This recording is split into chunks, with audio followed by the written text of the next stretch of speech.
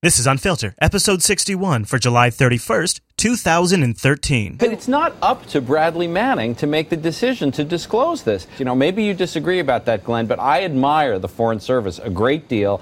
And, you know, I trust their judgment about what's a secret a lot more than I do Bradley Manning. Right, and look, Jeff, you can make that argument in every leak case. I mean, people back in the 1960s said Daniel Ellsberg was a traitor. Who was Daniel Ellsberg to decide what should be leaked to the American public? I trust U.S. generals way more than some Daniel Ellsberg who I never voted for, and yet what Daniel Ellsberg did was expose systematic lies on the part of the U.S. government. In the Bush years, people said whoever told Dana Priest at the Washington Post that the Bush administration had secret CIA prisons, or whoever told the New York Times that the Bush administration was spying without warrants, what right did they have to disclose secrets? This is how journalism, investigative journalism works, Jeff, is that people inside the government with a conscience come forward when they find out things that their government is doing that are wrong, and they disclose it to the world through media outlets and journalism. If you think that's criminal, you're essentially calling for the end of investigative journalism. That is what investigative journalism is about.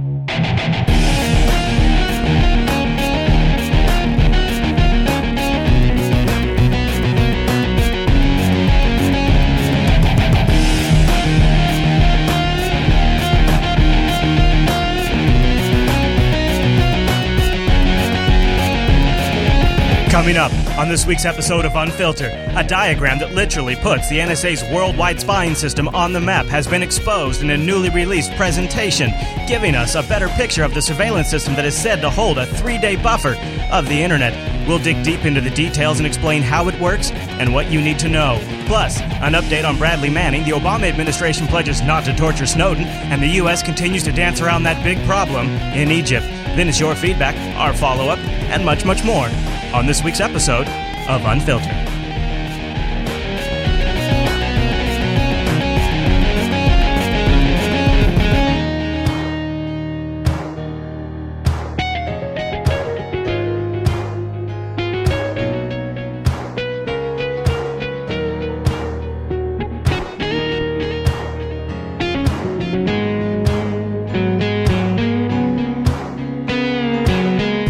And welcome to Unfiltered, episode 61 of Jupiter Broadcasting's weekly show that's distracting you from all of that TV you shouldn't be watching. My name is Chris, and joining me every single week is the always excellent Mr. Chase. Hey, Chris. Hey, everybody out there. It's very good to be here. It's a beautiful summer day. No. Actually, it's really stormy outside. No, it's not. Coming to you live from the Jupiter Broadcasting Late-Breaking Weather Center. And, I gotta say we're on lightning watch. We totally are. Like, if the show goes off the air all of a sudden, it's because we probably got hit by a storm. We need a stinger, man. Lightning Watch 2013. I just figured anytime we see the lightning hit, we'll do like a late breaking Fox News. Yeah. So this is a special episode this week. So last week we were recording the show while my wife was going into labor, which brought an edge. And wait, I know that was one. What do they call it? A cliffhanger, if you will, because we don't know. Chris? No, she had the baby. Oh, yes! Yeah. Oh, yeah. Yes. No, we went off air, and then that process continued all night long. All night long. But tonight's a special show because we have a very special guest in studio. Yes, we do. We have Edward. No, this is the only time he's going to say anything. This is my dad, Larry. Say hi to everybody in the whole world. Hello, Larry. Hello. Welcome to the show. He'll be joining us, and Thank you. Larry is taking the blue pill today, I think, right? He's taking the Angry Birds pill, actually. Yeah, hopefully the Angry Birds will keep him He's satisfied playing Angry Birds Space for the first time ever, and I think you're hooked on it. Well, Larry, you've joined us for a big show this week. Yes. Tons of stuff going on in the world, as we talked about in the intro there. And I felt like it would be appropriate, as a lot of things are going on, especially with the NSA and Snowden and the new revelations. Huge revelations came out today. Did you hear he was acquitted? Yeah. Oh, Manning? Yeah. Yeah. We're going to talk about that. Yeah, but I know. First, I feel like we should talk about the people who are actually doing something about their situation, and that would be Egypt. And in case you didn't hear, there's a showdown brewing. There is increasing concern tonight that the crisis in Egypt may be heading out of control. Protests over the military takeover have been growing. Over the weekend, there was a mass killing of demonstrators, and a new showdown may be brewing now. So we have this new showdown that's potentially brewing between the now new military, which is AKA the military, or the new government, which is AKA the military, and the Muslim Brotherhood. And Candy, our gal Candy, course, Chase's girlfriend. Right, Candy?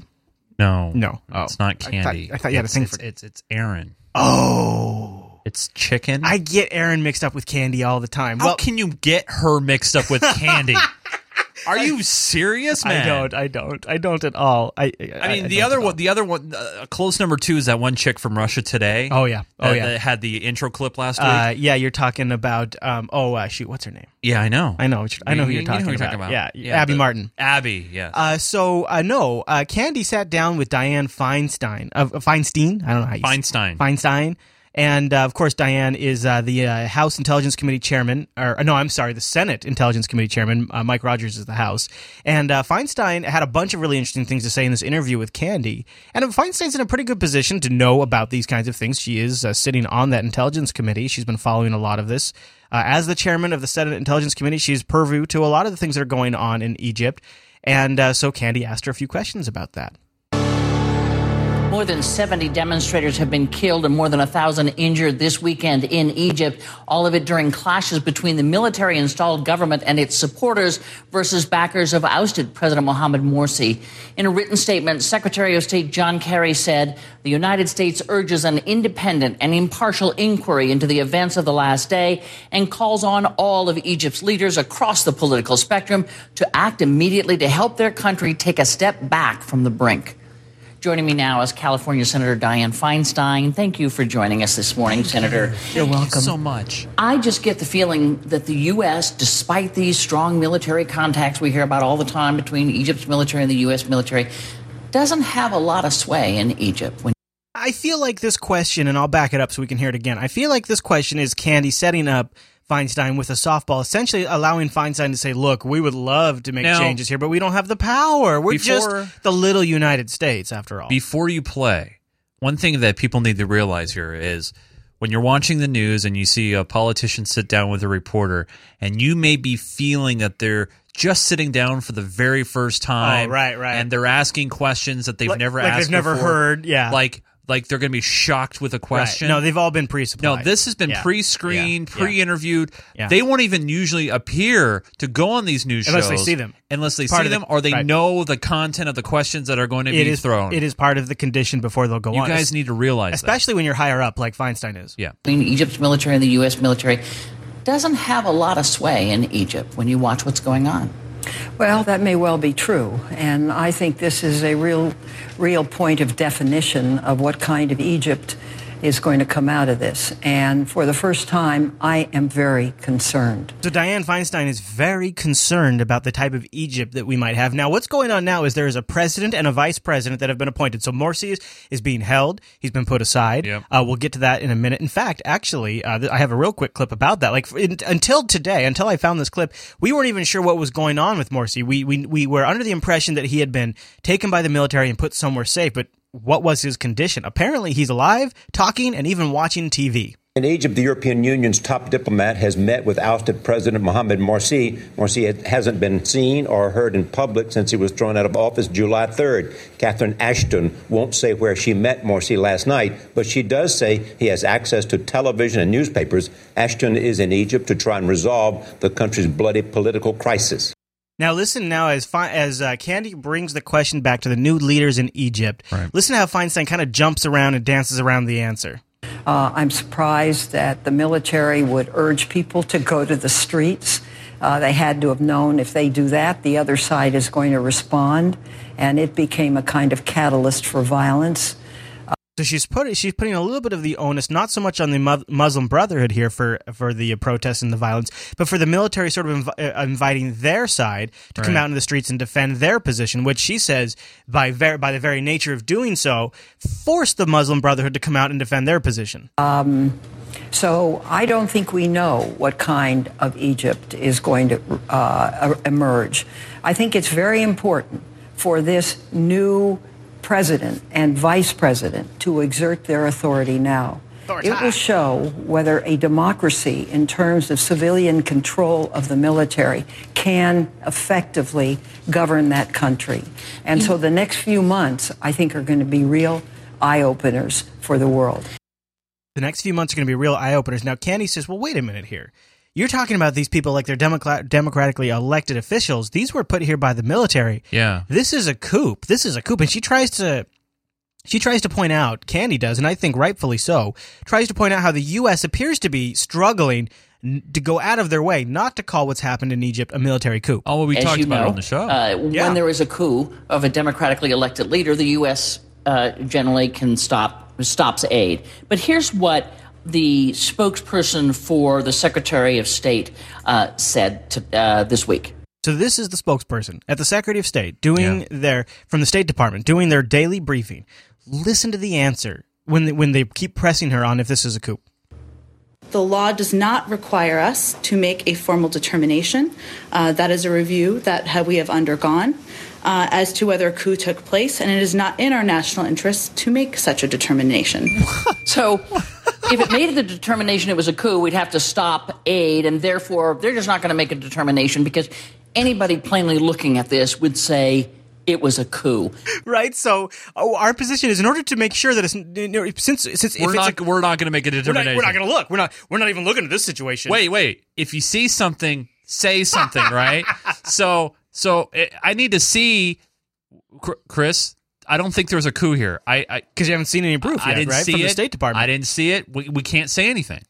Right. Can't do it. Now listen to Feinstein try to answer that question, which is a great question from Candy. I think the ball is in Egypt's court, and it's in the court of the President Mansour and the Vice President El Baradei, and they have to step up and they have to take over. Right. Both were installed by the military. Failing that, I think you know what military will do now.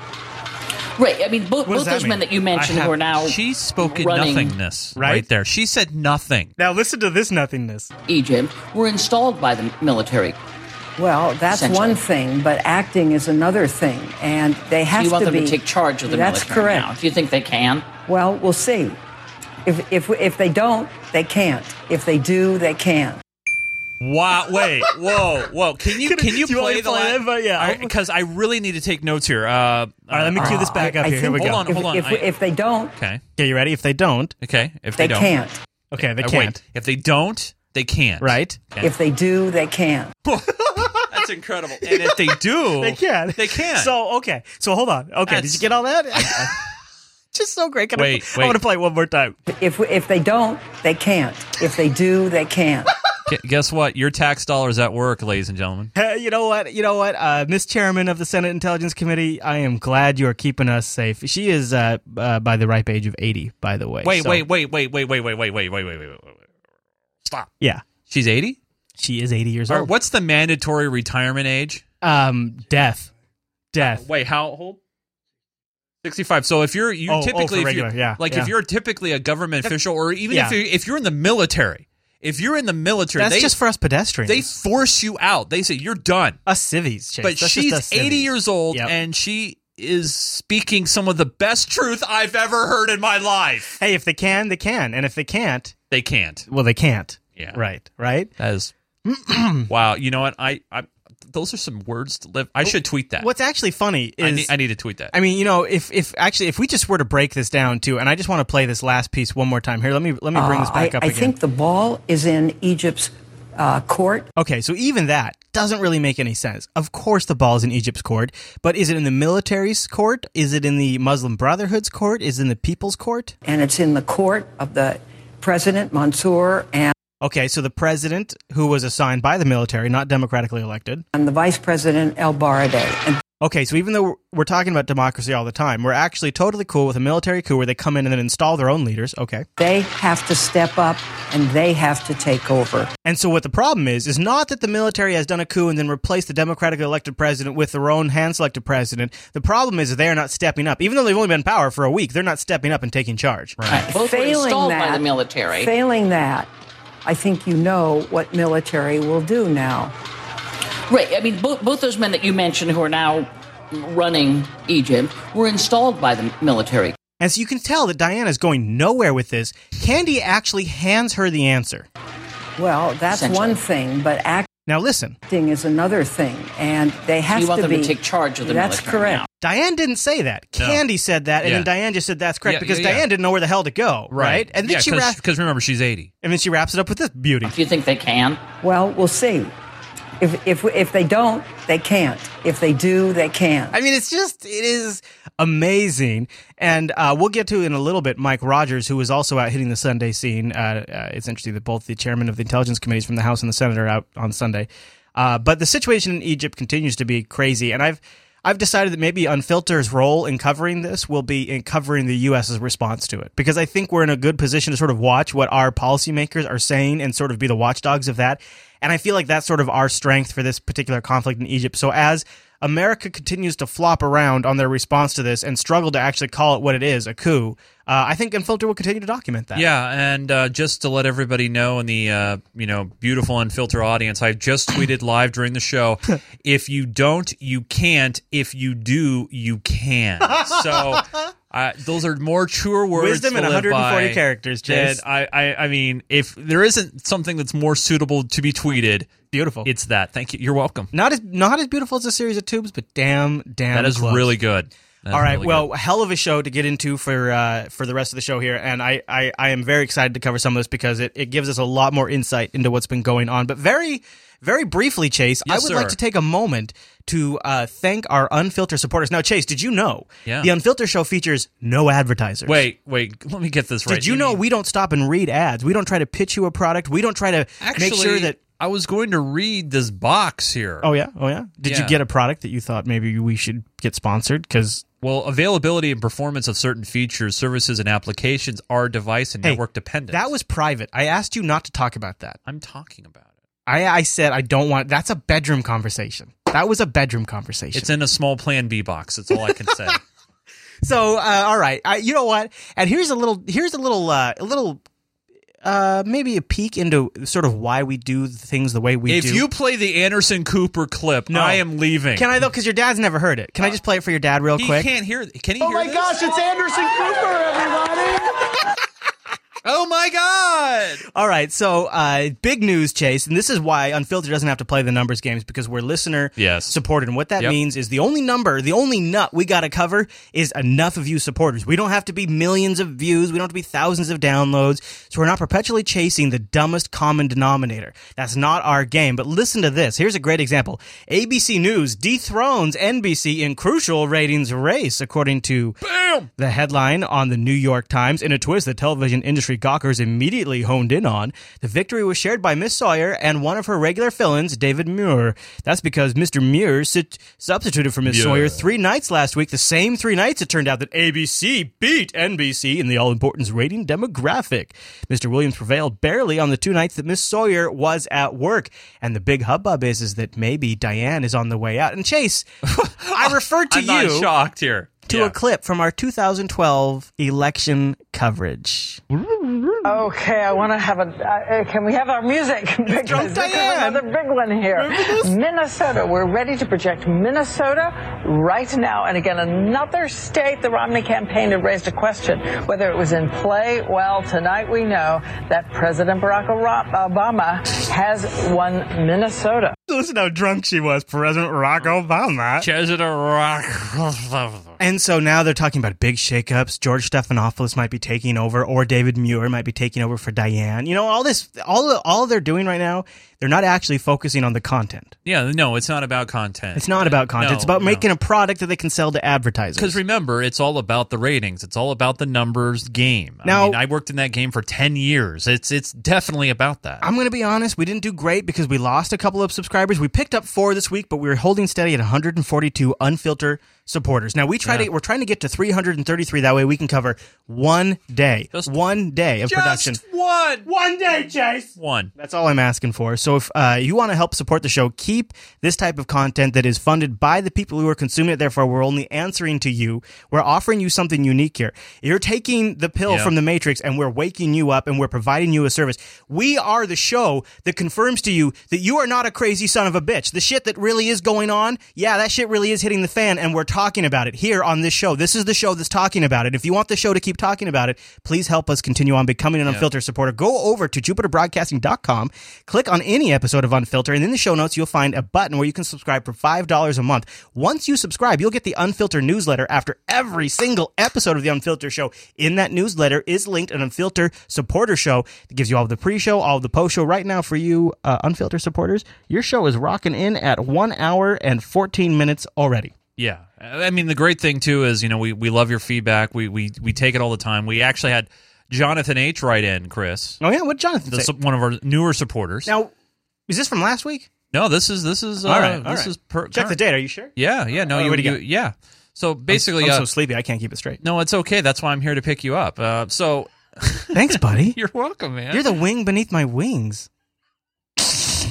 And there's a lot of love happening right now. All right, Jonathan H. writes in and says, "Hello, my friend. Hello, everybody. Hello, a friend turned me onto Unfiltered a few days ago. Was his name Barry Soetoro?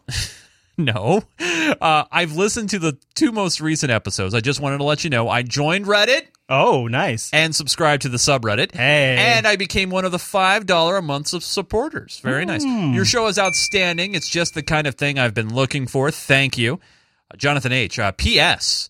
I'm a different Jonathan H. than the one announced on last week's episode. That made me laugh at the coincidence. Lord. Very nice. Very nice. Well, thank you for becoming a supporter, Jonathan. Yeah, man. And thank you to all 142 of our Unfiltered supporters. And please consider becoming an Unfiltered supporter if you felt like you have gotten some value from this show. And with the tubes. Because Chris, if you don't, you can't. But if you do, you can. That is the best reason I've ever heard to contribute to the Unfiltered show. That right there, because if you can, you can. And if you don't, you can't. And you won't. I think I got to clear out the tube. Reset, Chase, reset. Oh, God. All right, Chase, guess what it's time for? It's now time for Ask the Chat Room. We're going to ask a question to the lovely chat room, and if you know the answer, you will get accolades beyond all compare. Mr. Chris Fisher. I'm going to provide the answer this week because nobody else is going to guess it. What's the question? The question was, who, Chase, who? Well, maybe, you know what? Let's see if the chat room gets it. You ready? Well, wait. What if maybe my dad could get this? All right, let's see. All right, you ready? All right. Chase's dad, Larry. Yeah. Who was acquitted of aiding the enemy this week? Have you been following the news this week? Who was acquitted? He has no idea. All right, chat room, we'll take it to the chat room. Who was acquitted? Of aiding the enemy. So it's not a 3-letter agency. Sorry, chat room. Sorry, chat room. So what person? All right. You ready? I think we have an answer. Go ahead, pull it. Coming with the answer of Bradley Manning, it's turn page, wash hands. Is that correct? Oh, I think turn page, wash hands. Got it. Yes, in fact, nice it job. is Bradley Manning. That is correct, Chase. That is correct. All right, let me take us out of quiz mode. So, yeah, Bradley Manning this week. Now, this is only one of the many charges that he is facing, but this is the most serious. Aiding the enemy was the real big one. This is the one that could give him the death penalty. Yeah. A military judge on Tuesday found that U.S. soldier Bradley Manning not guilty of aiding the enemy, the most serious charge he faced for handing over the documents to WikiLeaks, but he still faces a long jail term after being found guilty on 19 other accounts. It was the charge that could have put the 25-year-old away for life without parole, the charge that would label him a traitor who knowingly aided al-Qaeda. But today, while Manning stood at attention in the courtroom, the judge declared him not guilty of that most serious charge. On the biggest charge in the case, the government ends up leaving the courtroom with its tail between its legs. Prosecutors had presented evidence that battlefield reports from Iraq and Afghanistan that Manning gave to WikiLeaks were found on Osama bin Laden's computer after the raid on his compound. But that wasn't enough to prove he aided the enemy. Manning was... I love this, by the way. You can claim anything was found on Osama bin Laden's computer. Not saying that it wasn't. I don't mean to be that guy.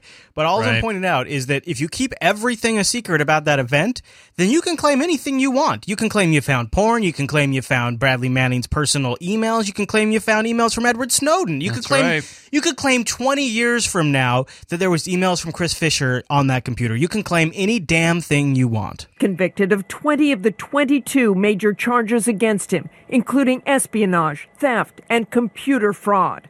The young private, a high school graduate unable to hold a job, joined the Army in 2007, only to be made an intelligence analyst with a top-secret clearance. He was in Baghdad when he downloaded 700,000 classified documents and videos that shocked the world. Hey-o. Manning saying he had wanted to show the true cost of war. He did so with this video, where U.S. soldiers mistake a cameraman for the enemy. Nice. Good shoot. This is nice. Good shooting. And fire on a van with 2 little children inside. Oh, it's their fault for bringing their kids to a battle. That's right. But this is the problem, is I've talked to guys in the military who I have a lot of respect for. Right. And I've been friends with, worked with them, and the reality is this, in order to kill people from an airplane or a drone, you have to detach yourself. Yeah. You psychologically can't do it.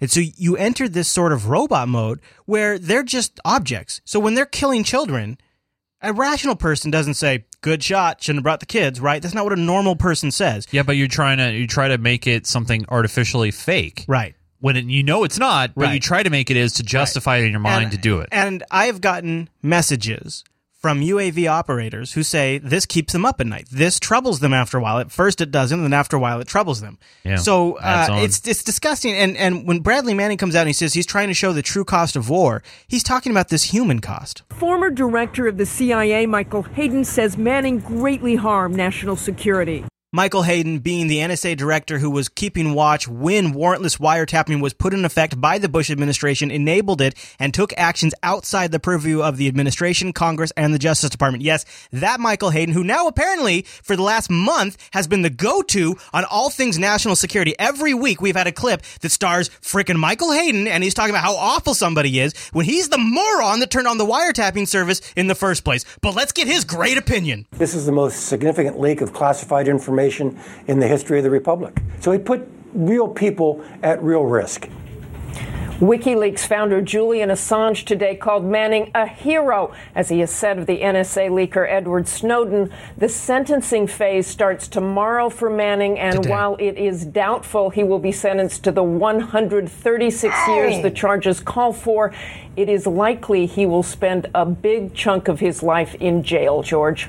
Yeah, 136 years is still what he could be facing. 136 years. Now, depending on where you caught the coverage, you kind of might have been walking away with the opinion that Bradley Manning is essentially getting off scot-free, because some headlines are he's acquitted of aiding the enemy. And that's all they say, and that's all they say. Yeah, but that's not the case. He's not getting away with anything. Bradley Manning's point was, you ought to know what your government's doing. And I guess we do now, and I guess he'll go away now.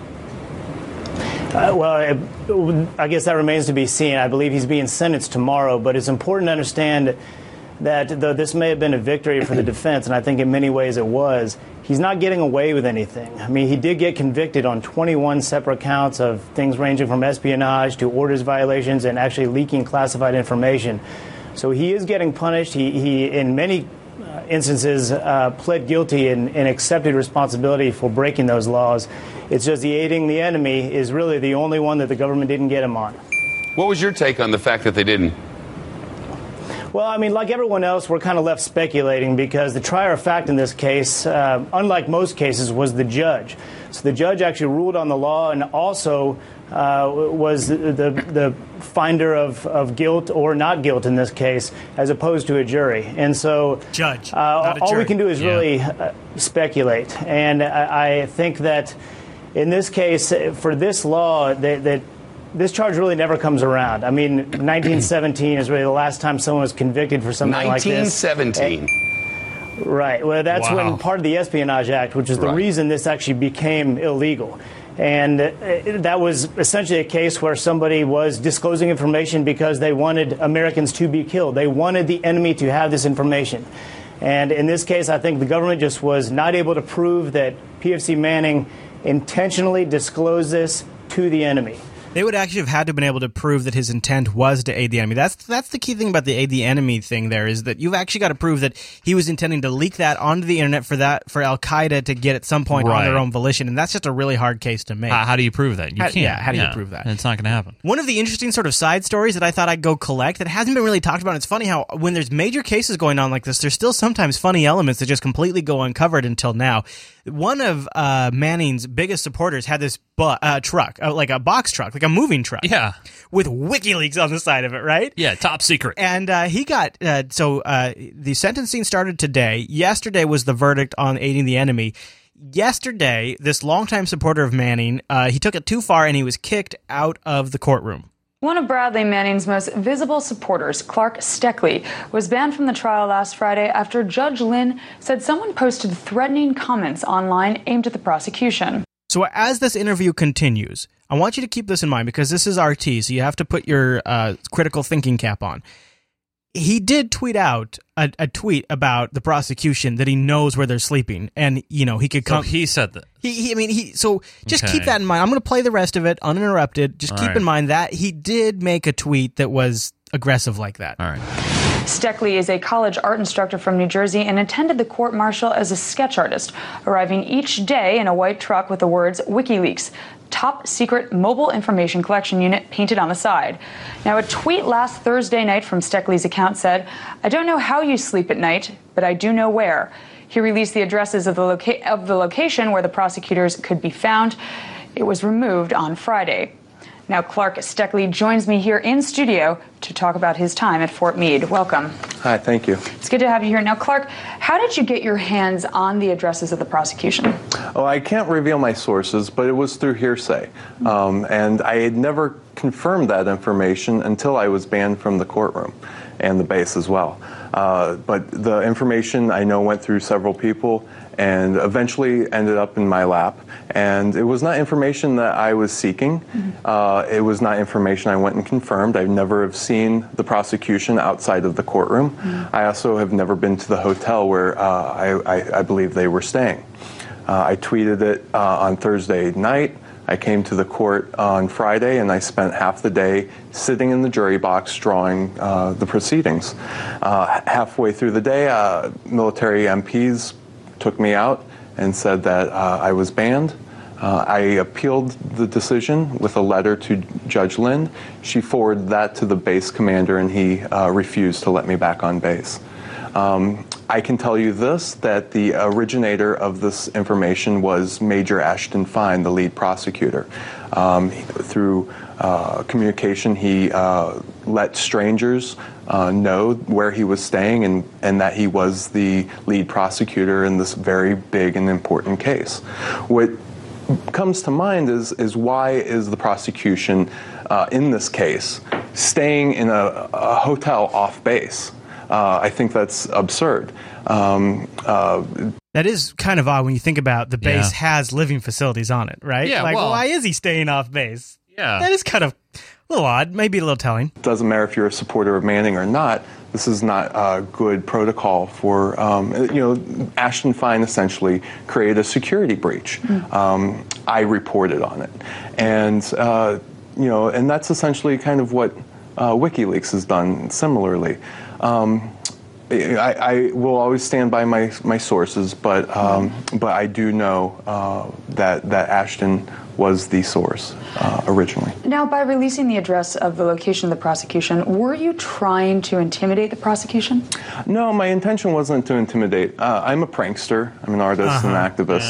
And are you buying this? I mean, what do you think? Some of it, yes. Some of it, right? no. Some of it sounds like he's kind of making up a some good of it he's trying story. to cover, yeah, of exactly. course. Yeah. That's what I thought. Although I did think it was just kind of an interesting little twist. I'll have a link in the show notes if you guys want to watch the whole story.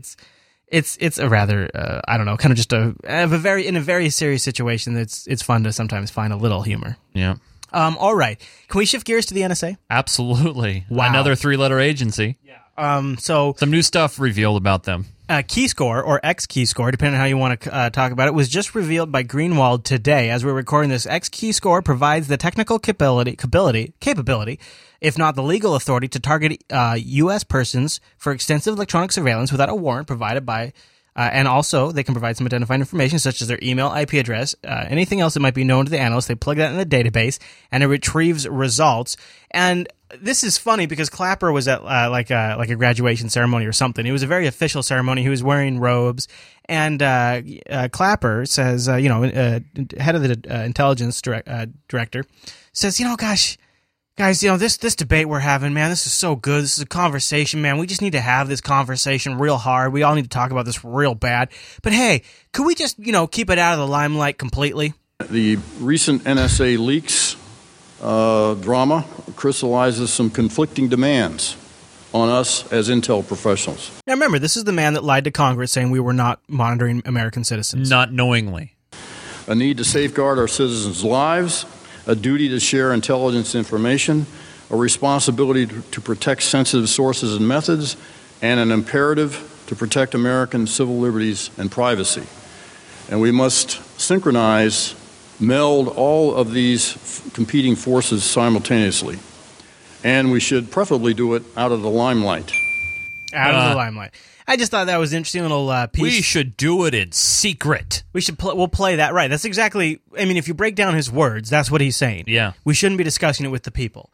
Now, Ron Wyden is the senator who has been at the front of this. He was the one that back in 2011 came out and said, hey guys, we really have a problem here. This is something we need to worry about. He was the one that asked Clapper, is the NSA monitoring American citizens? And he said no. So Ron Wyden has been at the forefront of this for at least a couple of years. And he recently came out this weekend and said, what we're being told is still just the half of it. When General Clapper, the head of the intelligence agency, had a big development last Friday when General Clapper, the head of the intelligence agencies, admitted that the community had violated these court orders on bulk phone record collection. And I'll tell your viewers that those violations are significantly more troubling than the government has stated. So Wyden's saying the violations are much more significant than have been stated by the government, and that was met by the same level of what I was wondering, is it rhetoric? Are we done? Because remember I had said, Snowden is in Russia. We will not get any other big revelations from him. I am still technically correct. However, information that he gave to Greenwald last month, Greenwald has been working on and has just released today. Yeah.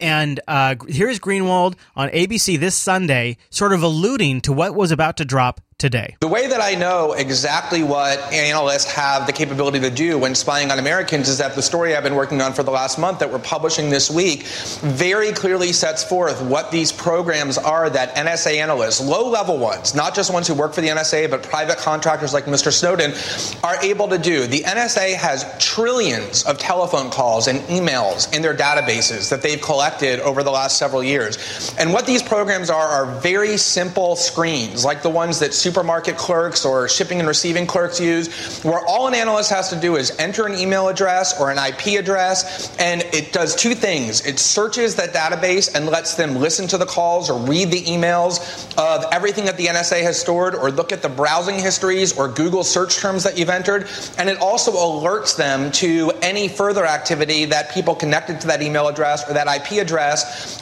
do in the future. And it's all done with no need to go to a court, with no need to even get supervisor approval on the part of the analyst. There are legal constraints for how you can spy on Americans. You can't target them without going to the FISA court, but these systems allow analysts to listen to whatever emails they want, whatever telephone calls, browsing history, Microsoft Word documents. It's an incredibly powerful and invasive tool, exactly of the type that Mr. Snowden described. And NSA officials are going to be testifying before the Senate on Wednesday, and I defy them to deny that these programs work exactly as I just said. That testimony was canceled today by scheduling conflicts with President Obama meeting with Democrats. You know, it's funny, Chris, that they have easy, like almost a Google search, if you will, where they can type in whatever they want. Mm-hmm. Yet they probably have Facebook blocked at work, though, right? Right, it's like, you can't go on Facebook, you can't have Twitter. And it's funny you say that. Military computers that go through their network actually have like search terms blocked for Snowden. They can't search for Snowden. So Keyscore, it has an X in front of it, but it's just called Keystore. Is it a lowercase X or an uppercase? Is this Web 2.0? No, it's uppercase. It's not as hip, I think, when you got two uppercase letters next to each other. Yeah. This was a presentation that Greenwald got his hands on from Snowden. The presentation came from 2008. It was training materials for Keyscore, a program that details how analysts can use it and other systems to mine enormous agency database to develop intelligence data from the web. Now, I want to go super deep. Uh-oh. Is it okay if we go super deep? Like, I'm talking Steve Gibson deep. Oh, well, we love Steve Gibson on this show. In our first NSA wiretapping and warrantless surveillance show that we did about 6 weeks ago, we played the Gibson theory, where Gibson theorized that Prism was just a split. Literal Prism. Yeah. Everything that's come out since then, which I completely got on board with. And I think one of the reasons, and I know, and maybe I've said this in the show, maybe I haven't, but people that watch TechSnap know this, that I actually have a background in network penetration. I was paid for it by a bank, and then I went in and did it. After that bank, I went and did it professionally, and actually took training on it and charged lots and lots of money to penetrate people's networks. And one of the things I was able to do using software, and I've even demonstrated this software in some shows before, is I can actually take network packet captures, and I can reassemble that traffic inside different viewers, right? So I can take a web page, I can capture all the traffic for that web page, and I can actually reassemble that web page just by monitoring the network traffic. That's what's going on here. I want to deep dive into Keyscore with Gibson. He covered today on his Security Now podcast that aired earlier in the day. And one of the elements that he goes into is what's come out of Greenwald's leaks today. And are you looking at these slides? Are these not incredible? This is incredible stuff. I'm showing to everybody on the enhanced feed. Good. Keep showing them because Gibson's going to go into this. It comes out. They have a 3-day buffer of the entire internet. Everything. They store everything that happens online. Everything you do. They store. Doesn't matter if you're a U.S. citizen. Doesn't matter if you're Canadian. Doesn't matter who you are. Everything you do, they store it for 3 days. And then they can cherry pick the metadata from this 3-day buffer and store it indefinitely. And this is a bit of a long clip, but I know a lot of you guys out there are technical and you want to be able to explain to what's going on to people. This clip, I from a technical standpoint, as somebody who has built systems similar to this on a much smaller scale, it completely checks out. I completely back what Gibson says here, and I want to play this because he deep dives it. What we have now, as of this morning, is is a knowledge of, and on the Guardian's page, there's a link to a scrolling series of slides which are amazing in detail. For example, we now know that it's a massive distributed Linux cluster is the architecture for this. So what Glenn and Snowden disclosed are slides which show that the NSA collects, quote, in their own words, nearly everything a user does on the internet. Xkeyscore gives widest reaching, in quotes, collection of online data. NSA analysts require no prior authorization for searches. So they can search anything they want to, anytime they want to. And it sweeps up emails, social media activity, and all browsing history. And the word all is like littered throughout this, and it's a little frightening when you see where they're saying all. So there are presentation training materials that have been posted. And we will have this presentation linked in the show notes. We'll have all the links for you. Reminder, this is from 2008, and you can draw a couple conclusions based on that. You can draw a conclusion that they've maybe stopped this. Or it's gotten better. And even more powerful, right? Yeah. Which is likely. Showing really interesting new detail, which is the reason I'm talking about this. Is not the same old stuff. It's like now we're getting more stuff. For example, they use an acronym DNI, which stands for Digital Network Intelligence. And in the slide it says DNI Exploitation System / Analytic Framework. Performs strong, e.g. email, and soft, content selection. Provides real-time target activity, which they refer to as tipping.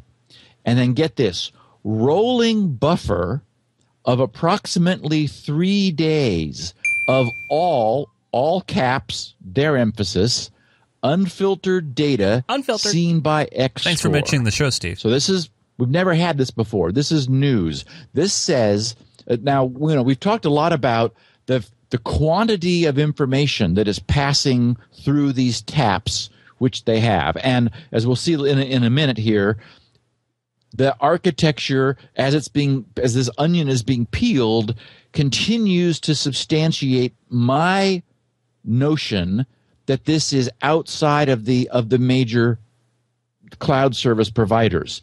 And I agree with this assumption too. And what this assumption does is it brings into clarity why we have these statements from Google and Microsoft and Apple where they've said we are not cooperating like this. We don't know what Snowden is talking about.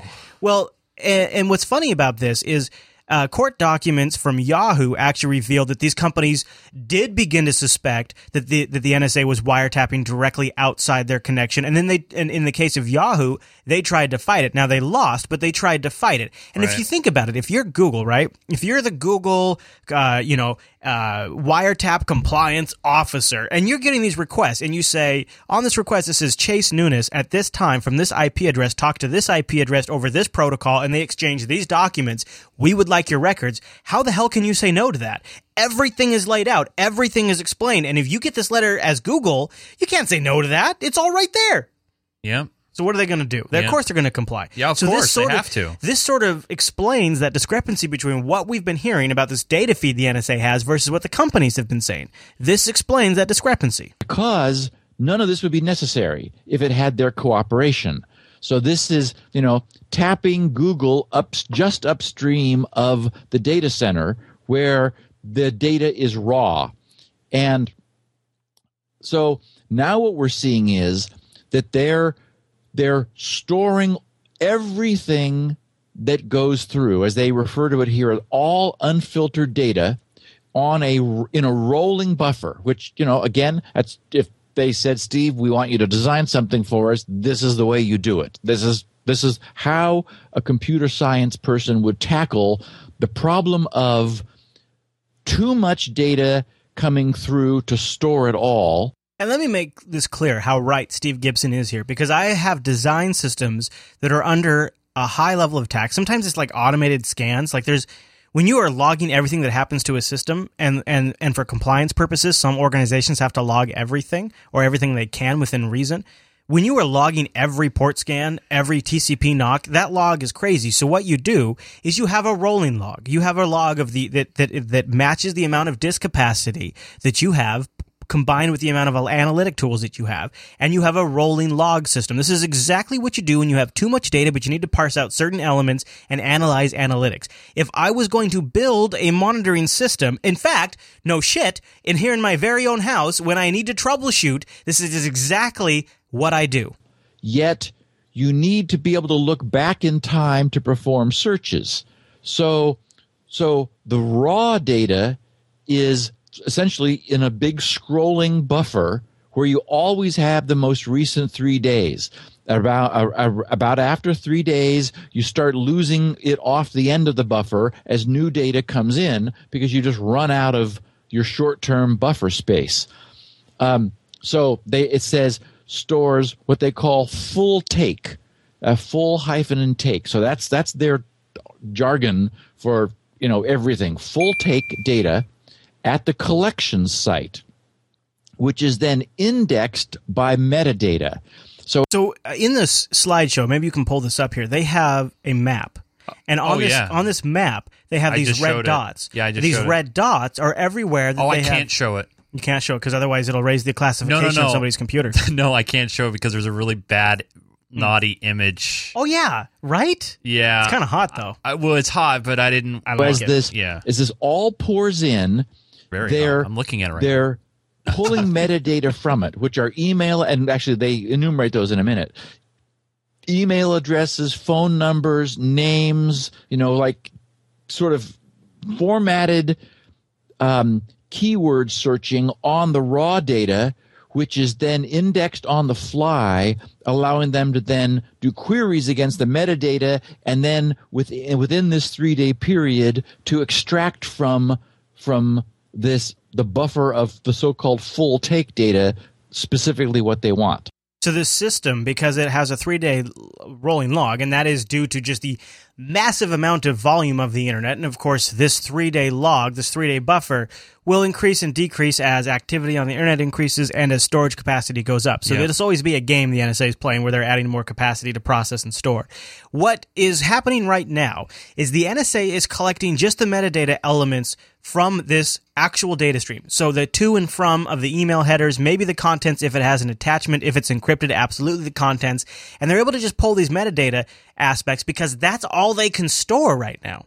Right, but that is not a legal. That is one part of legal framework, but B, it's a technical limitation. Exactly, and you and I know what happens to technical limitations; they become eliminated after a while. After a while, yep. Eventually, I mean, we're already seeing now like 4 gigabyte consumer hard drives. Terabyte, terabyte. Thank you. And it's I feel like I don't know. Maybe if I'm beating this horse too much, but for the people who maybe are not as super technical or haven't done. Who if you've never installed Wireshark on your computer, you might not know about this. Take a look. But when you install Wireshark, and this is just an open source application that just monitors your traffic from your network interface, it will tell you this is an NMB packet, this is an SMB packet, this is a broadcast packet. It will identify all of the different packets.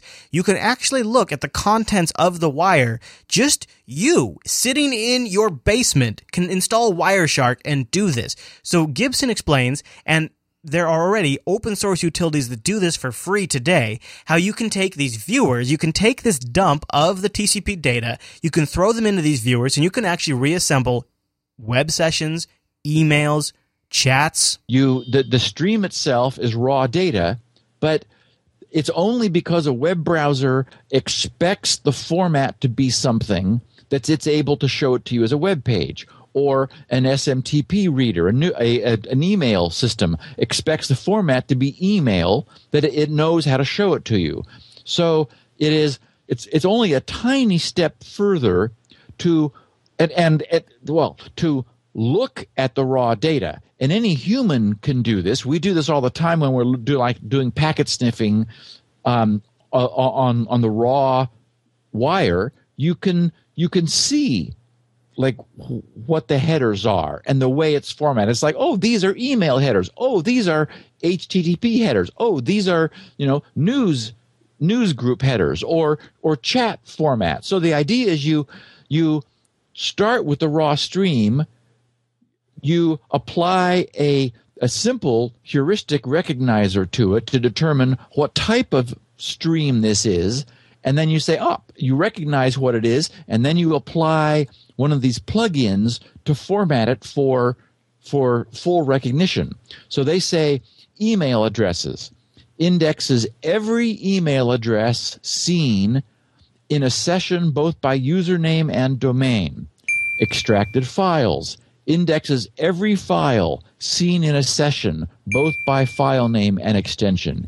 HTTP parser indexes the client-side HTTP traffic. Phone number indexes every phone number seen in a session. And it says they have in parens, e.g., address book entries or signature block. So, for example, when email goes by with a signature block in it, bang, it locks onto that and indexes phone numbers and the metadata in the signature block. User activity indexes the webmail and chat activity to include username, buddy list, machine-specific cookies, etc. Now, machine-specific cookies, very much so, allow you to identify it down to a specific person, which shows that when they're saying, well, we can't identify who it is, that's bullshit. But, Chris, it doesn't matter because one thing you got to realize is, I have nothing to hide. I'm not doing anything. Don't get me started on that again. I am not doing anything wrong. All I do is I check email, then I send pictures to my grandkids. And of course, I'm not doing anything wrong. Of course, this kind of monitoring, Chase, has kept us safe. It's stopped terrorist attacks. This has stopped 50 terrorist attacks, Chase. When I go through the airport and I take off my shoes. Do you feel safer? And I take off my jacket and I take my laptop out of the bag, it makes me feel safer knowing that they can go on the internet and see what you've been doing. And they can see everything I'm looking at. Think about what we're talking about. As more and more society goes online, we are creating a 3-day time machine. I know that sounds crazy, but maybe after a big event like the Boston frickin' bombings, they could hit the reset button, go back 3 days, and just look at everything that happened in the last 3 days. But they already knew. But remember, Chris, they already knew, but they couldn't talk about it. Because if they didn't talk about it, because it didn't happen, because we want to keep this under secrecy. So now the big talking point now is this is helping save lives. This is preventing those who walk among us from harming us. But remember, I just want to play this clip from you. When they actually tried to get specifics on the surveillance contributions to stopping terrorist attacks, it might have played a role in one of them, kind of. How many cases was Section 215 bulk phone records? 215 is what allows them to get the bulk phone records. Yeah. Collection critical to preventing a terrorist plot. Sir, I might answer in open session and then offer to provide follow-up details in a classified session. I would say that the administration has disclosed that there were 54 plots that were disrupted over the life of these two programs. And Section 215 was critical to preventing. No, sir. 54 plots? And of those plots, 13 of those had a homeland nexus. So of the 50-plus plots, 13 of them had a homeland nexus. Love that, right? The Nexus edition of Homeland Security. Hey, it's nice. It's very, very compact and clean. Others had essentially plots that would have come to fruition. Europe, Asia, other places around the world. So we're the police of Europe and Asia and other places around the world. Okay. Of the 13... How many of those 13 were... plots to harm Americans? Of the 13 that would have had a homeland nexus, 12 of those, 215 made a contribution. The question you've asked, though, is more precise in the sense of, is there a but-for case to be made, that but-for 215 those plots would have been disrupted? That's a very difficult question to answer in so much as that's not necessarily how these programs work. That's actually not how these programs work. What happens is that you essentially have a range of tools at your disposal. One or more of these tools might tip you to a plot. Others of these tools might then give you an exposure as to what the nature of that plot is. And finally, the exercise of multiple instruments of power, to include law enforcement power, ultimately completes the picture and allows you to interdict that plot. Is your head spinning yet? But it's okay, Chris, because I don't have to worry about that because I'm not a terrorist. So what he's saying is, well, Section 215 hasn't been directly responsible for stopping any terrorism, but it's part of a concert of tools which we use in order to prevent terrorism. So while, yes, it's a blatant violation of your Fourth Amendment rights, and yes, it involves us spying on every single citizen in the entire world that we can manage to. In the name of terrorism, it's okay. But you know what? It kind of helps contribute to stopping it, so worth it. Totes. There is an example amongst those 13 that comes close to it. Okay, so we've got 54 terrorist attacks, 13 of which were in the U.S., one of which 215 helped with. A but-for example, and that's the case of Basali Mualim. I've read that. I've read the material on that. It'd be safe to say the target 54 but-fors. It is safe to say that, sir. That's not right. This capability, the 215 collection of metadata, is focused on the homeland. It's focused on detecting plots that cross the foreign to homeland domain. But it wasn't a but-for in 54 cases. It was not, sir. Thank you. Given that only 13 of those plots had a homeland nexus, it therefore only had its principal opportunity to make a contribution in 13 or less. In fact, it made a contribution to a plot that was disrupted overseas. I think that shows that this actually is looking not simply at the homeland, but it's looking at the foreign homeland nexus. And to translate that, what he's saying is, I think this shows that we could manage to come up with a way to justify defense spending to allow us to police the entire world. Because look, we've just successfully done it in one case. Well, and I hope we are not mixing up 215 with other sections. We try hard not to do that, sir. They are distinguished but complementary tools. Complementary tools, Chase. Complementary. That means complementary. They work so well together, Chris. Of course. Yes. So go look up. We'll have links in the show notes. Actually, you don't have to go even look it up. Go look up X sometimes, Keystone. these explanations and their verbiage. Mm-hmm. I want to. Was it Adam Curry who might have said that words are important? Words matter. Words matter. Mm-hmm. They very much matter. And this analyst, the way he's speaking and talking to us and explaining to us how these systems work and how they're complementary. Right. Most of America, when you and I, we're technical people. We can pick out bits and pieces of what he's saying, and we can put it together. But here, I know you're half listening, Poppy. I know you're playing your Angry Birds, but I know you heard what that guy was talking about, the systems and stuff. Did you understand anything he was saying? No. Yeah. No, it's Yeah, he did. It's hard to follow completely. It's really hard to follow. It's hard for even us to follow, and we love this stuff. Yeah. I think they intentionally use acronyms to confuse the legal system, and they change the definition of what words mean, literally. Remember, it all went down to what the definition of what is. And continuing on the NSA thread, Keith Alexander stopped by Black Hat this week and got heckled. Oops. Yeah, he was heckled at the conference as he asked for the security community's understanding. The talk began for a plea for the hacker and security researcher community to consider the NSA's role in the wake of a still unfolding scandal revealed by classified leaks of former Booz Allen contractor Edward Snowden. Alexander went on to say, "The reputation has been tarnished." He said, speaking of his NSA staff, "But you can help us articulate the facts properly. I will answer every question to the fullest extent possible, and I'll promise you the truth. What I know, what we're doing, and what I cannot tell you because we don't want to jeopardize the future of our defense." The future of our defense, a.k.a. the future of defense spending, a.k.a. how the industrial military complex intends to make their money is by monitoring all of us forever. Yep. They're making their money off of us. Making tools, making hardware for those tools. We are the inventory in their money-making machine. We are the inventory. You know, I just had a revelation. You know what? Before the show, we were talking about the Matrix. Yeah. And you know, the premise of the Matrix is that humans are the batteries that keep the aliens alive. Jesus, you're right. We are the batteries that are keeping the military-industrial complex alive. Oh, my God. It's disgusting.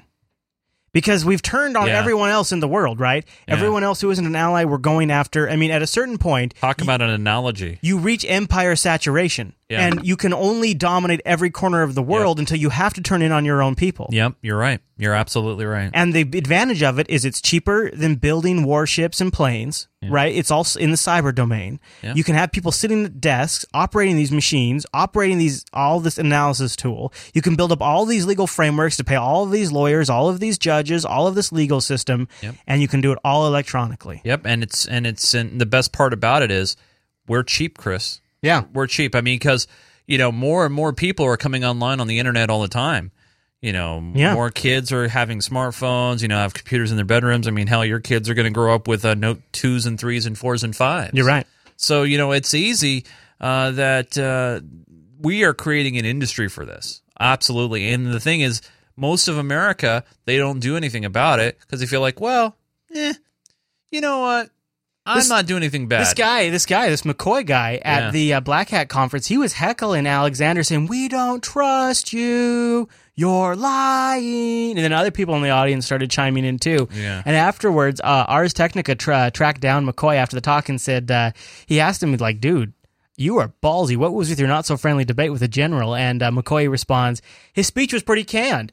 If it's anything you can see on Fox News any day. We're in danger. We have to get rid of your freedom to keep you safe is essentially what he's telling us. Everyone's thinking this, but no one's saying it. So the public thinks they're alone. 98% of society has issues with what they're doing, but no one is speaking up. No one is. I mean, we speak up all the time, every single week on this show. And, you know, we know a small fraction of you. I mean, in comparison to 300 million Americans. Right. And the 30% of people who listen outside the country. Right. You know, we know a small fraction of you support us, and we appreciate it tremendously. But it's the people that we need to talk to outside of the realms of the show. You know, we got an email about that coming up in a little bit. So the other thing is when pressed, Keith Alexander was pressed on the issue. It's one of the things that came out with Greenwald's post is that essentially any analyst has the technical ability to query the data about anyone. It's just a series of legal policy frameworks that prevent them from doing so. So if you have a policy at work that says you shouldn't be browsing Facebook, but yet you still browse Facebook, that's the same kind of policy these guys have. They have a policy that says they shouldn't do it, but they have no technical limitation from actually. You can be an analyst. And according to freaking Keith freaking Alexander, the head of the NSA, he attempted to reassure a skeptical audience by saying our people have taken courses and have to pass exams before they have access to this data. So basically they have to get through an orientation course. Yes. And that's all they have to do. And this is coming from freaking Keith Alexander. That this is upon the same guiltiness of TSA agents just letting their friends and family through without screening. Right. It's the same kind of concept here. It doesn't Right. How long until the disenfranchised NSA contractor wants to find out who his ex-wife is screwing? Right? How long till that happens? It's true, right. What's going to stop it? Or let's say you're an analyst and then all of a sudden you think your wife might be cheating on you. Why wouldn't you? So there's nothing that prevents you from putting your wife's last name in that search box. Not a single thing prevents you from typing that last name. Oops, Why the hell wouldn't you do it? I mistyped. Why wouldn't you do it? It was an accident, Chris. I didn't even realize it was my wife. I thought it was a different Fisher. Yeah, F-I-S-S-H-E-R. I'm sorry, I misspelled. Anybody listening who says they wouldn't be able to do that, then you're lying. I was looking up Jenna Fisher. Right. Which is, celebrities. Another great example, right? Yeah. I mean, okay, Booz Allen alone. Booz Allen alone, the one company, the one that Edward Snowden worked for, 70,000 contractors working for the NSA, people. 70,000 contractors. You're telling me one of those people who isn't even a government employee one day isn't going to get a bug up his butt to search for something on Barack Obama or Joe Biden or his girlfriend or whoever it is? Chris, you misspoke here. Not someday. They're doing it now. Right. You know they're doing it now. Of course they are. It's human freaking nature. Yeah. They can't help it. Yeah. I mean, I wish they weren't. Yeah. And so there you go. So that was good times at Black Hat for Keith Alexander. He was noticeably tense on stage, according to the Ars Technica piece. Now we got to ask ourselves, where in the world? Oh! Actually, before we move on, I don't want to neglect to mention. There is a rally for privacy on Sunday, August 4th, 1984day.com. Yeah, that's right. So all over this beautiful country of the United States, there's many different places you can participate. San Diego, Sacramento, Savannah, Georgia, Boston, Massachusetts, Buffalo. Even in our neck of the woods, Chris, Bellingham, Washington. Oh, that's a nice place for it. Yeah. Raleigh, North Carolina, St. Louis, Missouri, Washington, D.C., Iowa City, Iowa. And basically what this rally is all about is it just comes back to our Constitution about the Fourth Amendment, that the right to the people should be secure in their persons, houses, papers against unreasonable searches and seizures. It's the beginning of people fighting this. This is the beginning. This is not. And this is a very clean website. This is very nice looking. It's on the major series. Oh, I swear I thought I do like the look of it. I do like, and playing on the. We really are living in 1984. Yeah, it's kind of like people don't even realize how close that match is. You should. I know there's a lot of young guys who like to listen to our show.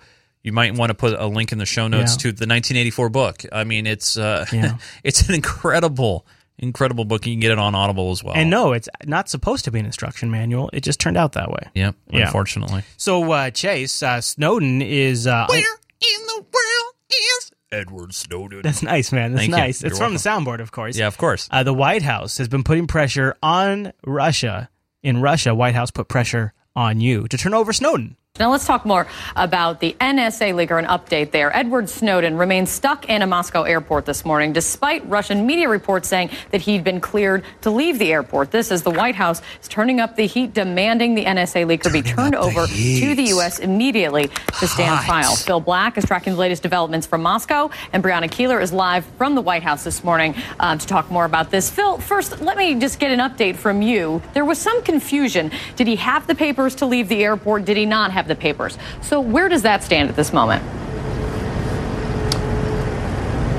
In the end, he didn't get the papers, Kate. His lawyer thought he was going to get them yesterday. The Russian media started reporting that he had received them and he was on his way out of the terminal, but that didn't happen. His lawyer says there's a delay, and he just simply blames that on what he says is the complexity of the case.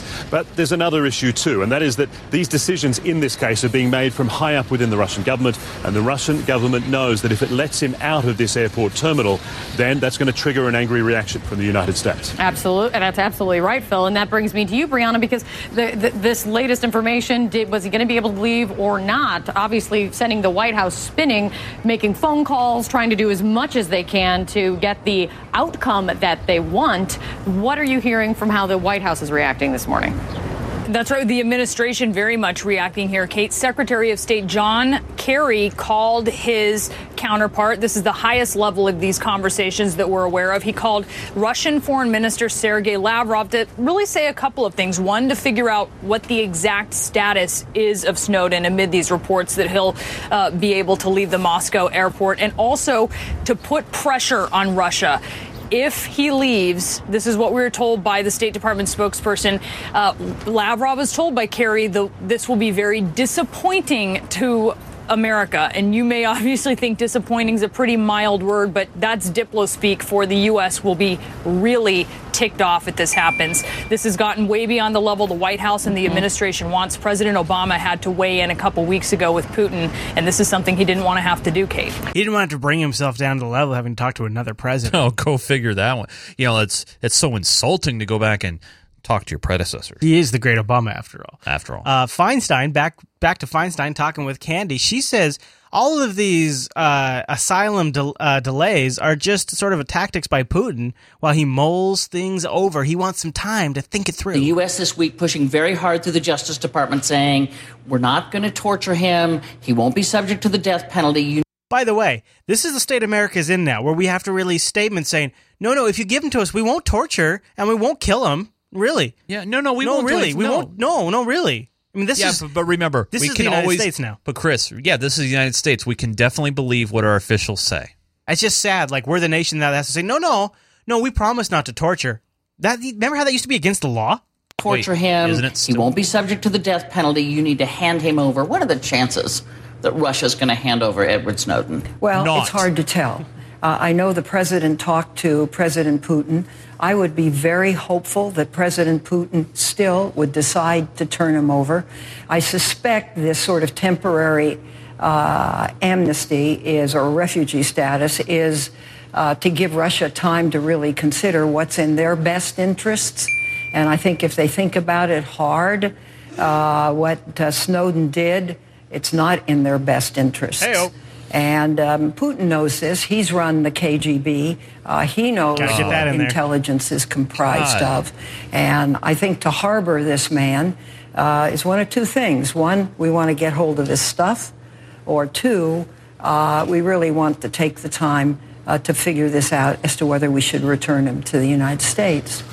All right, so that's Dianne Feinstein. I forgot to mention this earlier. When past couple days, I've been driving my family around the north part of the state. They're looking at some properties and stuff, and saw a sign off the side of the road that, with the letters that people can, you can make your own sign, advertising. Yeah. One said Edward Snowden is a hero. Really? I saw that, and this was in north part of the state. You wouldn't expect that in our neck of woods up there. No, but I was just like, you know what? Someone's paying attention. So there's other people. Maybe they're an paying Unfiltered attention. listener. They could be. So that was Dianne Feinstein. Yeah. Of course, she's the chairman of the Senate Intelligence Committee.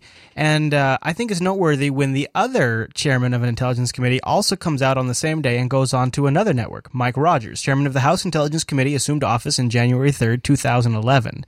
Now, you might remember the name Mike Rogers. He's been on our watch list since November 30th of 2011. He showed up on our radar when Congressman Rogers introduced CISPA, the Cyber Intelligence Sharing and Protection Act. Also, his wife, Christy Clemens Rogers, has previously been president and the CEO of Aegis LLC, a contractor to the United States Department of State for intelligence-based and physical security services. So not that he has any skin in the game. Mike Rogers went on ABC to talk about how, really, there's now blood on Snowden's hands. And we need to understand this very quickly. He has disclosed programs that make it easier for terrorists overseas. And the first people who are going to feel that damage are our soldiers in Afghanistan. We need to understand that. This is serious and it's real, as well as empowering Chinese.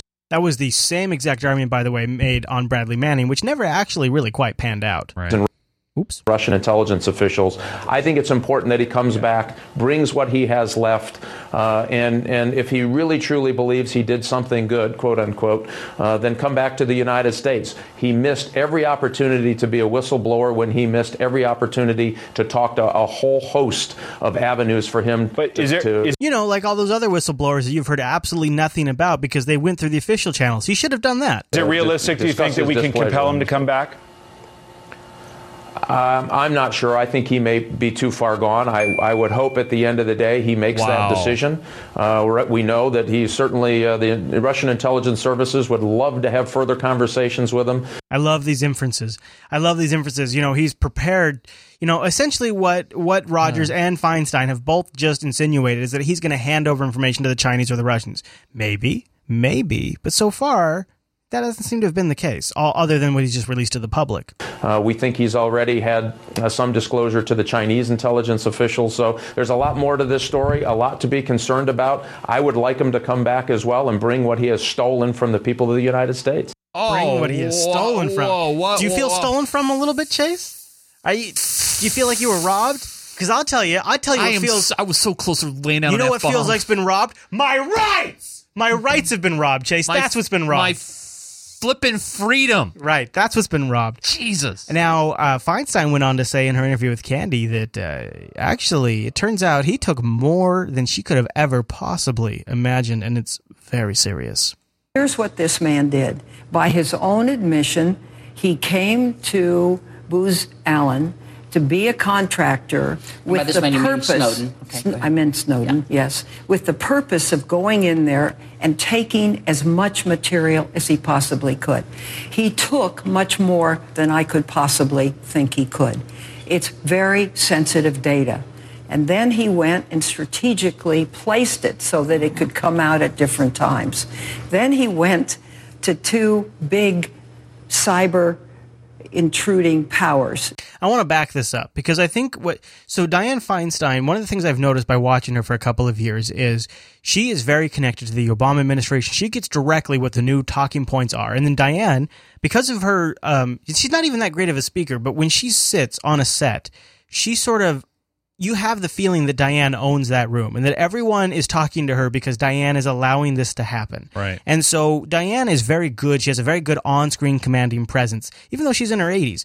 And she's still she very much owns the room. And so she gets these talking points early on. Now listen to this, because I believe what the words that are about to come out, now there might be more refined later on, but she's about to very eloquently state, which I believe will be the new counterpoint against Edward Snowden, which you will hear repeated as a talking point from all of the talking heads for months forward, beginning today. Listen to what she's going to say. It's the key to all of it. And to two big cyber intruding powers, strategically placed it so that it could possibly think he could. So she's about to say he strategically placed it like he was giving forethought to all of this. It was all part of a master evil plan. It's very sensitive data. And then he went and strategically placed it so that it could come out at different times. Then he went to two big cyber intruding powers, China and Russia, and left China and went to Russia. You've got to ask, why did he choose those two? You've got to also ask, do the Chinese have all this material? Do the Russians have it? Do we know? We don't know. Okay. So it's a very serious situation. It's a very serious situation. You know, and it's funny how Mike Rogers being a Republican in the House, Dianne Feinstein being a Democrat in the Senate, yet they both kind of just said the same thing, almost like they're reading the same exact talking points being controlled by exactly the same people. Well, yeah, I was just going to say that. And on top of that, what we're not talking about here is the blatant violations of our Constitution. No. We're not talking about the perjury that was, that happened was during the Congress hearings, We're not talking about that. We're not talking about the waste of taxpayers' dollars. Absolutely. The egregious waste of taxpayer dollars, yeah, you might say. We're not talking about that. Nope. What they're doing is they're following the old script of trying to paint this guy into a evil person for releasing things that our government are doing that they're doing against us. Yep. Because they are doing it against us, you guys. Right. They can't argue that part. No, they can't. And so therefore, what happens when a dog is hurt and is hurt and not feeling well and feels threatened? What do? They start biting and fighting back and trying to hurt you. And what they're trying to do to us is paint this guy, Edward Snowden, into a vicious, terroristic kind of guy. You got Mike and Dianne out on the Sunday shows painting him as a villain. You got Obama out there pivoting to the economy. We're not going to scramble jets for this guy, though. Right. Let's not get distracted by fake controversies. Let's focus on the economy and the middle class. And by the way, the only reason we can do that is because we have completely trashed the middle class. We have completely destroyed the economy after the last 30 years. And now what we get to do, as the bastards who have destroyed your future and destroyed your wealth, what we get to do is trumpet this up as our pretend issue that we care about to distract you from the important things. Whenever we feel like it's time to distract you, and when it's not time to distract you, we pull it back down. And it's this wonderful carrot we get to just smack you in the face with whenever we want to. And hey, everybody, look over here, because Barry wants you to care about the damn economy. Hello, everybody. That's what he's doing now. Yep. And you know what? The worst part is, it's legitimately an issue. Because they have effed it all up. Yeah, it is a legit issue. But, one thing that's been totally not covered, well, it's been covered briefly, but, you got to love the news cycle. Whatever happened to the IRS targeting conservative groups? Whatever happened to that? It's kind of petered out a bit. It's petered out, but it happened. And what's the result? Nothing. Nothing. And that's the end game here that I'm afraid of, is the end result after all is said and done. Everyone's going to go out to their lives and nothing's going to happen. That is the big concern. I don't know if that, I mean, I think that's what they want to happen, and that's what they're trying to make happen. That's trying to appear to what's happening. It's been the same script over and over and over. You've had the vote. You had the recent Congress vote. Now, of course, Congress did reject the vote that would have sort of defanged the NSA spying. We sort of mentioned it was going to be happening last week. The U.S. House of Representatives has narrowly rejected an amendment to a bill that would have restricted the National Security Agency's ability to collect data on American phone records.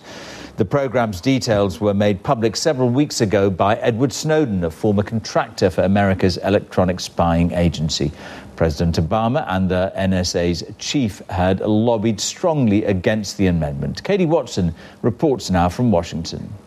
Yeas are 205 and the nays are 217. The amendment is not adopted. It was a brief but passionate debate, a chance for lawmakers to air their feelings on U.S. secrets. And this amendment, by the way, it wasn't actually going to disable and defang the NSA so much as just make it so that they can only monitor people they had a warrant for. And that's what failed. Surveillance. For the man who introduced the legislation, his message was clear. Opponents of this amendment will use the same tactic that every government throughout history has used to justify its violation of rights: fear. They'll tell you that the government must violate the rights of the American people to protect us against those who hate our freedoms. This wasn't the typical Democrat-Republican debate usually seen in Washington. The vote saw unusual political coalitions. And this is the part that gives me hope. That came down to priorities of civil liberties and national security. Even one of President Obama's fiercest critics backed the administration, urging a vote against the amendment. The only people who have benefited from the revelation of classified information. This is how you know we're really screwed, is when you got Bachmann, who's arguing for the Obama administration's position.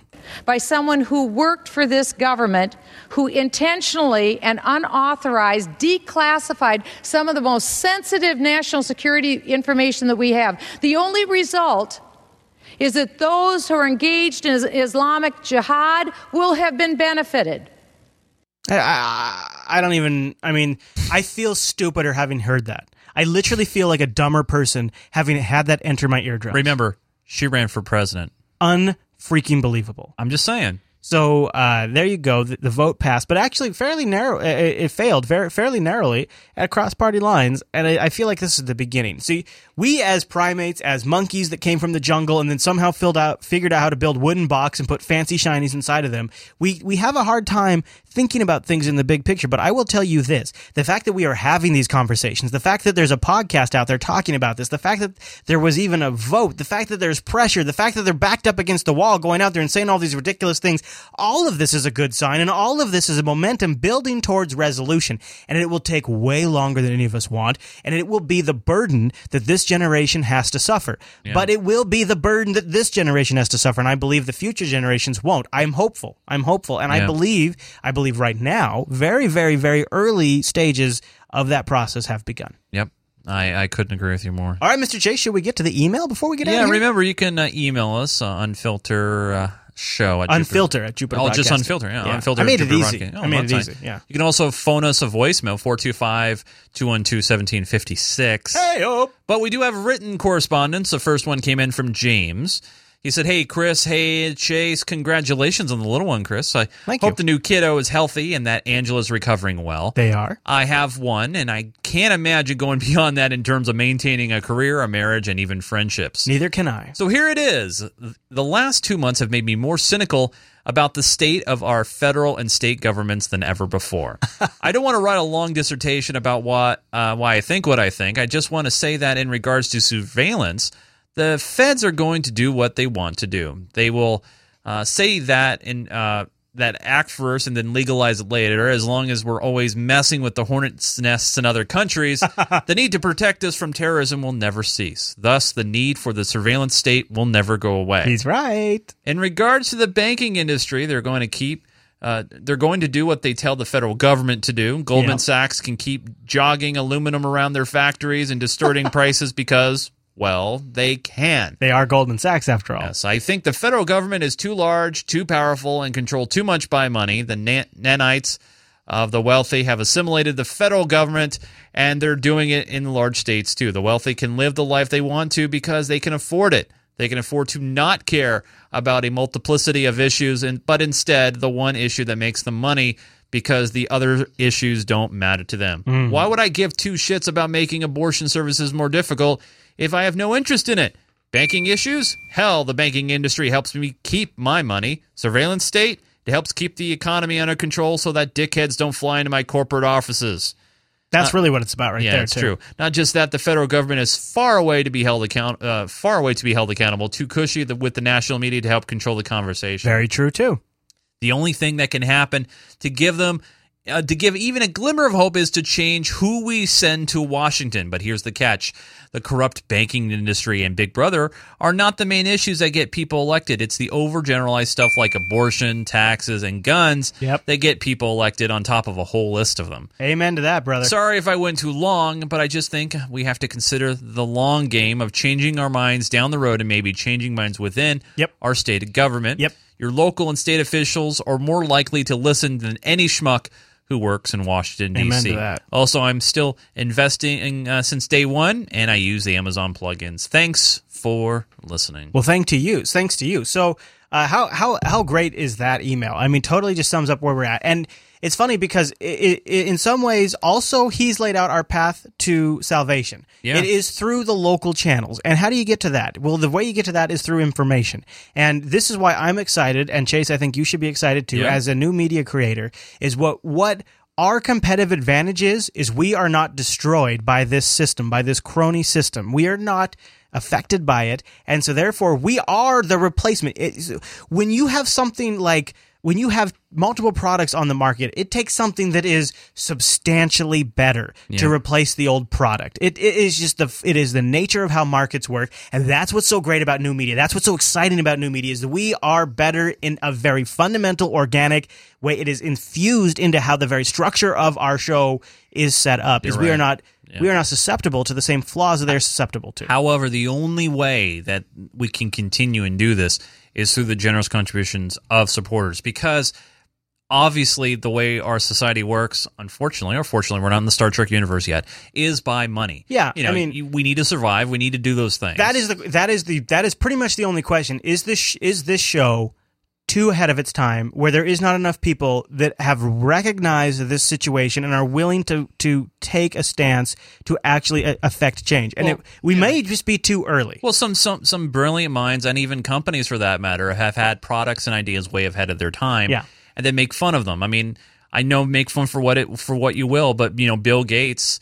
Came out with tablet computing, and Apple Computer was started in Wozniak's garage. Right. And, Microsoft, Bill Gates was like, all right, here's a tablet computer. The interface sucked. It never caught on. Right. But then just a few short years later, Apple comes out with the iPad. Right. So, well, look at Linus Torvalds. Linus Torvalds created an operating system called Linux that he wanted to use as his personal operating system. And he said, I don't think it'll ever support anything but an IDE disk. It's just going to be the small-time fun thing. It's going to be very lightweight. Right. And it changed the world. Yeah. So, maybe we are ahead of our time. Only time will tell on that.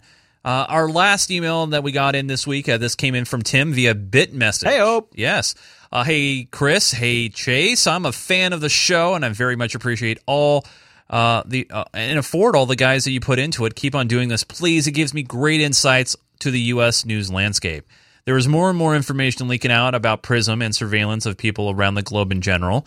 Over the last couple of weeks, I've read a lot about the matter and demonstrated in the streets of Berlin against global unlawful surveillance. That was the clip that almost made it. Yeah, there's been some great demonstrations going on. I also sent out a long email to about 20 of my friends asking from mine, explaining the matter in depth and also explaining what steps possibly to take. Take it to the street, encrypt email and alike, and use open source software. Discontinue using Google, Yahoo, Microsoft, etc.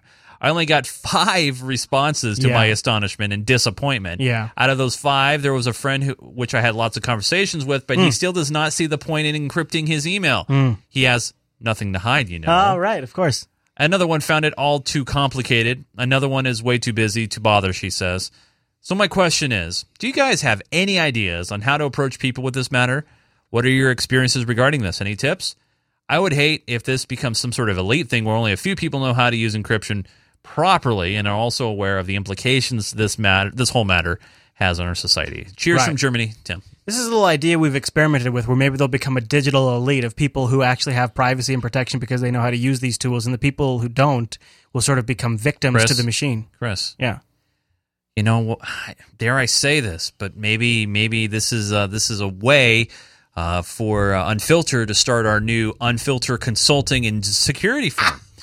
And what we do, Chris, is we go out to person out there. Not only we infect them and educate them. We'll explain to them the situation. We'll explain to them, and we will offer to help them and assist them by encrypting their emails and locking down their network. I guess maybe you could Tim, if you want to, send them a link to our show. I don't know if it is worth your time and your energy, good sir, to convince those who do not want to be convinced. Only for the low price of $995.95. That's something we should jump on. What we could do, Chris, is just look at our little city here. You know, there's 50,000 people, no doubt, you have joke. no idea. You joke. I joke, but there's some truth in there. I made money for years. What I would do is a sales guy would call a company. Hi. And he would say, hi, we'd like to send in our network engineer to audit your network and provide you with a full report of your security situation. For free. Absolutely free. It will not cost you a thing. And then Chris Fisher would come in and scan their whole network and find every single vulnerability. And then it was never quite said to me. You have port 80 open. Right. My job was to make the scariest, most complicated and detailed report telling them of all of their vulnerabilities and how we could fix them. But Chris, I've done this job, Chase. We could do it. All you got to do is remember fear sells. We can, dude. I'm telling you, the Unfiltered Consulting Group is here to make money right now, No. The Unfiltered Security Consulting Group. Right. No, we got to put cyber in the name. Oh, cyber security, anti-terrorism group, cyber terrorism, anti-cyber security, and cyber terrorism for cyber protection and cyber enhancement group. Because we're here to lock it down for you. Of cyber lockdown. Of cyber lockdown. Yeah. Tim, I don't know, man. I don't know if it's worth wasting all of your time and energy. You can do what you can do, but people have to come to some of these realizations on their own because it requires challenging some fundamental assumptions I think a lot of people have. And when you ask a person to do that, that requires a lot of internal processes on their part to take place. Yeah, absolutely. So, Chase, what do you think? You think maybe it's about time for us to wrap up the Unfiltered I think show? so. You know, about this time at the end of the show, we'd like to go back and we'd like to review who has joined our awesome community. How is that subreddit doing, Chase? At unfiltered.reddit.com. Unfiltered.reddit.com. And Chris, what was my prediction for last week? I'm perusing through the Red Book right now. So last week, what's this here? Yeah, wow, look at this. An Unfiltered 52, Mike Rogers, center of next big controversy. Who do we play clips from today? Mike Rogers. Nailed that one. Yeah, you nailed it. All right, come on. All right, okay, sorry. Unfilter, you said... how many last week? Come on, hurry up. 570... No, I'm sorry, 615. You said 615. Ooh, well, we didn't quite make that goal. We made 606 this week. Wow, way to go, guys. Make job, us look though. bad. Make us look... Yeah, but you know what? I'm feeling bad now, Chase. I feel bad. You know what? We could still make it for next week. Come on, you guys. What do you want to do, 615 next week? 615. We're going to keep it steady. 615. All right, I'm putting in the Red Book next week. Now, Chris, during the course of the week, you tweet your thoughts and your... Twitter.com/Chris LAS. That's simple. That's easy. It's 140 characters or less. Wisdom and 140 characters. What about you, Mr. Chase? Are you on that Twitter? I am on the Twitters. If you head over to chasenunes.com, there you can find a link to my Twitter. Remember, if you don't, you can't. And if you do, you can. Oh, okay. Good to know. All right. Good to know. Yes. Also, I do geeking and gaming topics over there at geekgamer.tv. We just had a great episode of Geek Gamer Weekly where we talked about French toast sandwich. Nice. Oh, I'm sorry, Chromecast Jelly Bean. That may be a little more relevant. Yeah, a little bit more relevant. I want to remind you, if you're an Unfiltered supporter, go check your inbox. You've got the newsletter and you've got the supporter show, which right now is clocking in at a monstrous 2 hours and 26 minutes. God, that's massive. That's a lot of show. That's a lot of show. That's worth supporting. That's worth becoming a supporter right there. That's something to easily digest in 2 1-hour increments. I want to remind folks that Unfiltered is live Wednesdays at 6 p.m. over at jblive.tv. That's Pacific time, but you can go to jupiterbroadcasting.com/calendar to get the details. And remember, guys, we will see you right back here next week.